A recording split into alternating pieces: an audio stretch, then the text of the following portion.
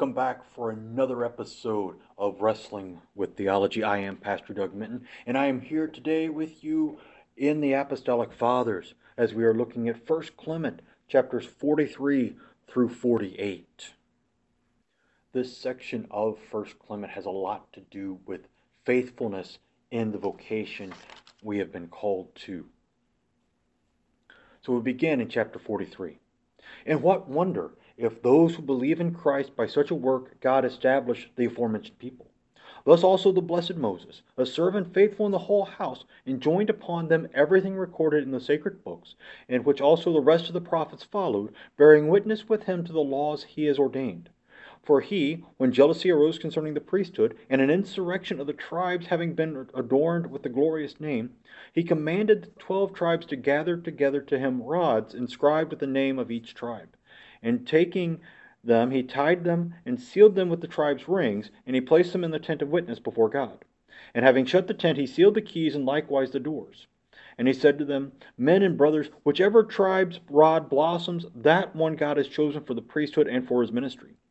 And when morning came, he gathered together all Israel, and 6,000 men, and he showed the seals to the tribal rulers, and he opened the tent of witness and brought out the rods. Aaron's rod was found not only to blossom, but it also had fruit. What do you think, beloved? Didn't Moses know beforehand that this would come to pass? Certainly he knew, but in order that there might not be disorder in Israel, he did so that the true and only God's name might be glorified, in whom be glory forever and ever. Amen. The Roman presbyters now focus on the faithfulness of Moses as God's servant in the wilderness. Numbers 12:7 and Hebrews 3:1 through 6. Specifically, they bring forth the narratives of Numbers 16 and 17, where Korah, Dathan, and Abiram rebel against Moses and Aaron. Korah, Dathan, and Abiram rose up with 250 men to make every Israelite a priest, not just the tribe of Levi. This is the original misunderstanding of everyone a minister and a kingdom of priest. 1 Peter 2:9. These men wanted to take the authority upon themselves because they believed that Moses and Aaron had overstepped their offices. These men were swallowed up by the earth with their entire families. Numbers 16:20-35. After Korah's insurrection, God commands that 12 rods be brought to Moses, one for each tribe. Each tribal leader's name was etched upon his tribe's rod. God commands Moses to place the rods in the tabernacle until morning. The next morning, Moses brought out the 12 rods. Aaron's rod not only budded, but bore ripe almonds upon it. God shows the Israelites that the Levites were the proper priest. To keep this before the Israelites' eyes, Aaron's rod was placed in the Ark of the Covenant with the 2 tablets of the 10 Commandments and the first jar of manna. Numbers 17:10. We move on to chapter 44. And our apostles knew through our Lord Jesus Christ that there would be strife over the name of bishop. On account of this, therefore, having received complete foreknowledge, they appointed those mentioned before, and afterward they provided a continuance. If they fell asleep, other approved men might succeed to their ministry. Therefore, those who were appointed by the apostles, or afterward by other men of good repute, with the consent of the entire church, and those who minister blamelessly for Christ's flock with lowliness, peace, and modesty, having witnessed to everyone at all times, those reckoned as righteous were not to be cast out of their ministry. For it is not a small sin to us if we cast out the blameless and those likewise who offer the bishop's gifts. Blessed are the presbyters who have gone before, being fruitful and having complete ripeness, for they have no fear that some might remove them from their appointed place. For we see that you have displaced certain people, though they were living honorably, from their ministry which was respected by them blamelessly. St. Paul prophesied to the Ephesian elders, Fierce wolves will come in among you, not sparing the flock, and from among your own selves will arise men speaking twisted things, to draw away the disciples after them. Acts 20:29 and 30. The headstrong and arrogant of Corinth were among the fierce wolves that were coming upon the church, striving for the title of bishop. These false teachers seek the double honor, 1 Timothy 5:17, of being called a bishop without going through the approved channels set up by the apostles when they went about setting up bishops and presbyters in every city. Encouragement also was given for a similar method to be used to appoint replacement bishops when the previous bishops died, 2 Timothy 2:2. The headstrong and arrogant appointed themselves against the proper presbyters. Righteous presbyters, elders, and bishops should not be deposed from their office. Those who are unrighteous and tarnish the image of their office should be removed. The Roman presbyters are calling for the headstrong and arrogant to step down from their usurped offices and reinstate the proper presbyters. If they refuse, the congregation should depose the headstrong and arrogant so that the proper presbyters might regain their office. The Roman presbyters point back to the presbyters who have gone before. These are likely the presbyters established by Paul, Silas, Aquila, and Priscilla in Acts 18. By the time of the writing of this letter, these presbyters seem to have died and been replaced by the next generation of presbyters. These second generation presbyters were deposed by the headstrong and arrogant. In true Roman fashion, the Corinthians are called to look back at the tradition of the church to help with dealing with the problems of the present. Church tradition may be wonderful in helping to teach, but it should not be given authority to be placed alongside or even above Scripture. Chapter 45. Brothers, you are contentious and jealous concerning those who have arrived to salvation. You have searched the true and holy Scriptures through the Holy Spirit. You know that there is nothing unrighteous nor counterfeit in them. You will not find the righteous being cast out by holy men. Righteous men have been persecuted, but by the lawless. They were imprisoned, but by the unholy. They were overwhelmed by transgressors. They were put to death by the detestable and unrighteous jealousy being conceived. Suffering these things, they endured nobly. For what may we say, brothers? Was Daniel cast into the lion's den by those who fear God? Were Hananiah and Azariah and Mishael shut up in the fiery furnace by those who profess the great and glorious worship of the Most High? Far be these things from our thoughts. Therefore, who are those who did these things? The detestable ones and those filled with all evil were stirred up to such wrath as to bring into suffering those who in a holy and blameless purpose served God, not knowing that the Most High is the champion and protector of those who serve his excellent name with a clean conscience, in whom be glory forever and ever. Amen. But those who patiently endured in confidence have inherited glory and honor. They were exalted, and they were recorded from God in his memorial forever and ever. Amen. Being contentious and jealous for those who have achieved salvation, the Corinthian congregation diligently searched the Scriptures, which had been made known to them since they were quite young, like Timothy, 2 Timothy 3:15. These true words have nothing unrighteous or counterfeit in them. There is nothing but truth and righteousness in them. In them the righteous are persecuted by the unrighteous. The Roman presbyters looked to the prophetic book of Daniel, where Daniel, Shadrach, Meshach, and Abednego were persecuted by unbelievers. Daniel was placed in the lion's den twice in his ministry in Babylon. The first is recorded in Daniel 6, where his crime was praying to Yahweh instead of King Darius, chapter 6, verse 7. In Bel and the Dragon, Daniel destroys the temple of Bel and a dragon which the Babylonians had begun to worship.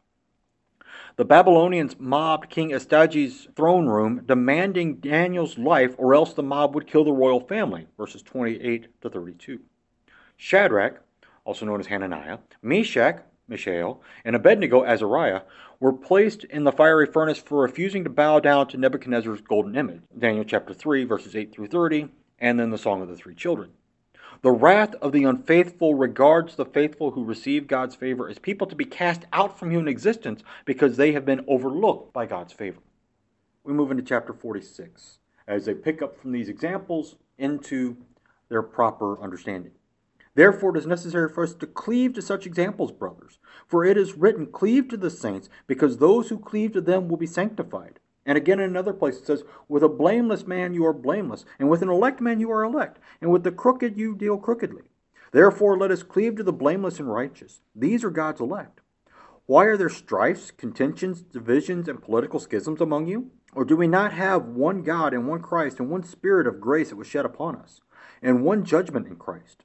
Why do we tear and rend asunder Christ's members and stir up factions against our own body, and for this reason reach a pitch of folly, just as to forget us, because we are members of each other? Remember the Lord Jesus' words, for he said, woe to that man! It was good for him, if he had not been born, than to scandalize one of my elect. It would be better for him for a millstone to be placed around his neck and be cast into the sea, rather than one of my elect to be corrupted. Your schism has corrupted many. Many have been cast into despair, many to doubt, all of us to sorrow.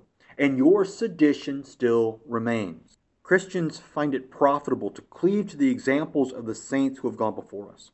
This shows the great clamor of the Roman Catholic and Eastern Orthodox churches to venerate and ask for intercession from the departed saints. But that sort of cleaving is not biblical. Biblical cleaving to the saints consists of learning and following their examples of faith, especially those in similar vocations, as Melanchthon points out in Augsburg Confession, Article 21. With the quotation from Psalm 18, there is some wonder. In this psalm, David extols God for his wonderful dealings with sinful men. The psalm continues, "For you save a humble people, but the haughty eyes you bring down." Verse 27. Everything God does is for the salvation of all mankind. These verses may serve as a basis for Paul's missionary strategy. 1 Corinthians 9, verses 19 to 23. "For though I am free from all, I have made myself a servant of all, that I might win more of them. To the Jews I became as a Jew, in order to win Jews. To those under the law I became as one under the law, though not being myself under the law, that I might win those under the law. To those outside the law I became as one outside the law, not being outside the law of God, but under the law of Christ, that I might win those outside the law. To the weak I became weak, that I might win the weak. I have become all things to all people, that by all means I might save some. I do it all for the sake of the gospel, that I may share with them in its blessings." St. Paul sought to bring as many to faith in Christ as dwelled in his power. He sought to bring everyone into the number of God's elect. He also asked the Corinthians why they were contentious and there were divisions among them. 1 Corinthians 1, 10 through 13, and chapter 3, verses 1 through 4. The church is to be united. There are no members of the church that are unnecessary or inactive. Everyone is necessary to build each other up. 1 Corinthians 12, verses 4 and 5, verses 12 through 20, verse 27, and Ephesians chapter 4, verses 4 through 7. Schismatics attempt to tear down the church. Many of them promote themselves as being the true Christians, while all who disagree are apostate. But Jesus himself condemns those who wish to bring such divisions into the church with his thunderous words from Matthew 18:6, Matthew 26:24, Mark 9:42, Mark 14:21, and Luke 17:2. Jesus seeks unity among his followers and not scandal. Every scandal, no matter how small and insignificant it seems, brings great corruption to the church. It brings a tear into the church that only Christ's forgiveness can truly mend. Many have been cast into despair, many to doubt, all of us to sorrow. Despite the visible fallout from their actions, the headstrong and arrogant continue their sedition against the presbyters who had been properly appointed. They refused to subject themselves to their elders and brought sorrow upon everyone, both inside and outside the congregation in Corinth. Now we move from the Old Testament prophets and examples to the New Testament example of Paul, the man who had established the church in Corinth in the first place, in chapter 47. The Roman presbyters say, "Take up again the epistle of the blessed apostle Paul, who in the beginning of the gospel wrote on spiritual truth. He sent to you concerning himself and Cephas and Apollos, because even then you made leanings towards factions. But that leaning toward a faction brought less sin to you, for you were leaning toward a faction of the apostles who had witnessed in men having been approved by them. But now you understand, certain of you are perverted, and the glory of your renowned brotherly love has diminished. Beloved, it is shameful, very shameful, and unworthy of the conduct of those who follow Christ. Through one or two, the steadfast and ancient church of the Corinthians made seditions against the presbyters. And this report has reached not only us, but also to another party being different from us, just as also blasphemy has been heaped against the Lord's name because of your own folly, but to themselves to create peril." The Roman presbyters reference a single epistle to Corinth from Paul. 1 Corinthians 1, verses 10 through 13, they reference especially. This has prompted some to date 1 Clement as early as 50 AD. However, the references in this chapter show us that 1 Corinthians has circulated throughout the Christian church, even to Rome. The references to "even then you made leanings toward factions" and "ancient church of the Corinthians" show that a good amount of time has passed since Paul wrote 1 Corinthians. The headstrong and arrogant have become perverted in their desires for earthly glory through the congregation. They thought to gain a name for themselves by dissenting from God's established leaders in the congregation. It is very shameful that they have diminished God's glory so they could exalt their own. The Roman presbyters reference another party being different from us. This other group's identity remains unknown. However, this unknown party exhibits the vast report throughout Christendom on the conduct of the Corinthian congregation. The problems about which Paul wrote in the 50s were still happening in the congregation. The ancient glory of the gospel was still being marred by the sins of pride and envy. So what do? We turn to chapter 48. Therefore let us root out quickly and fall down before the Master and cry out to him with supplications. Thus he may show himself merciful to us, and he may restore to us our renowned brotherly love, seemly and pure. For this is the gate of righteousness being open to life, just as it is written, Open to me the gate of righteousness, so that entering into her I may confess to the Lord. This is the Lord's gate. The righteous will enter into her. Therefore many gates are opened. This one open in righteousness is in Christ, in whom all the blessed are entering and dwelling in holiness and righteousness, performing all things without confusion.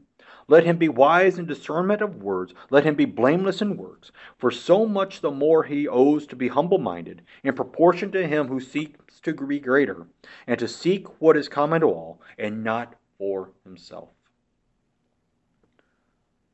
The proper response to the problem of sin is to fall on our knees and cry out to God with our supplications for forgiveness.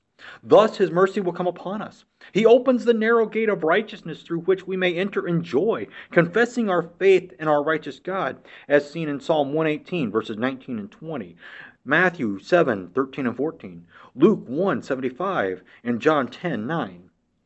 Christ's righteousness, wisdom, and discernment are given to those who joyfully enter his gates with thanksgiving. Psalm 100, verses 4 and 5. He is blameless in works because he is covered in Christ's works, seeking to serve one another instead of ruling over them. 1 Corinthians 12, verses 8 through 11, and Philippians 2, 21. This humility allows for the Christian to grow in grace so that he may dwell in holiness and righteousness. So far, the reading from the Apostolic Fathers for this month. We will pick up again with chapter 49 as we continue to run through what the Roman presbyters are saying to the church in Corinth and seeing how maybe we can put this into our own day, in our own time. So until next time, this is Pastor Doug Minton saying thank you for listening to the podcast this week.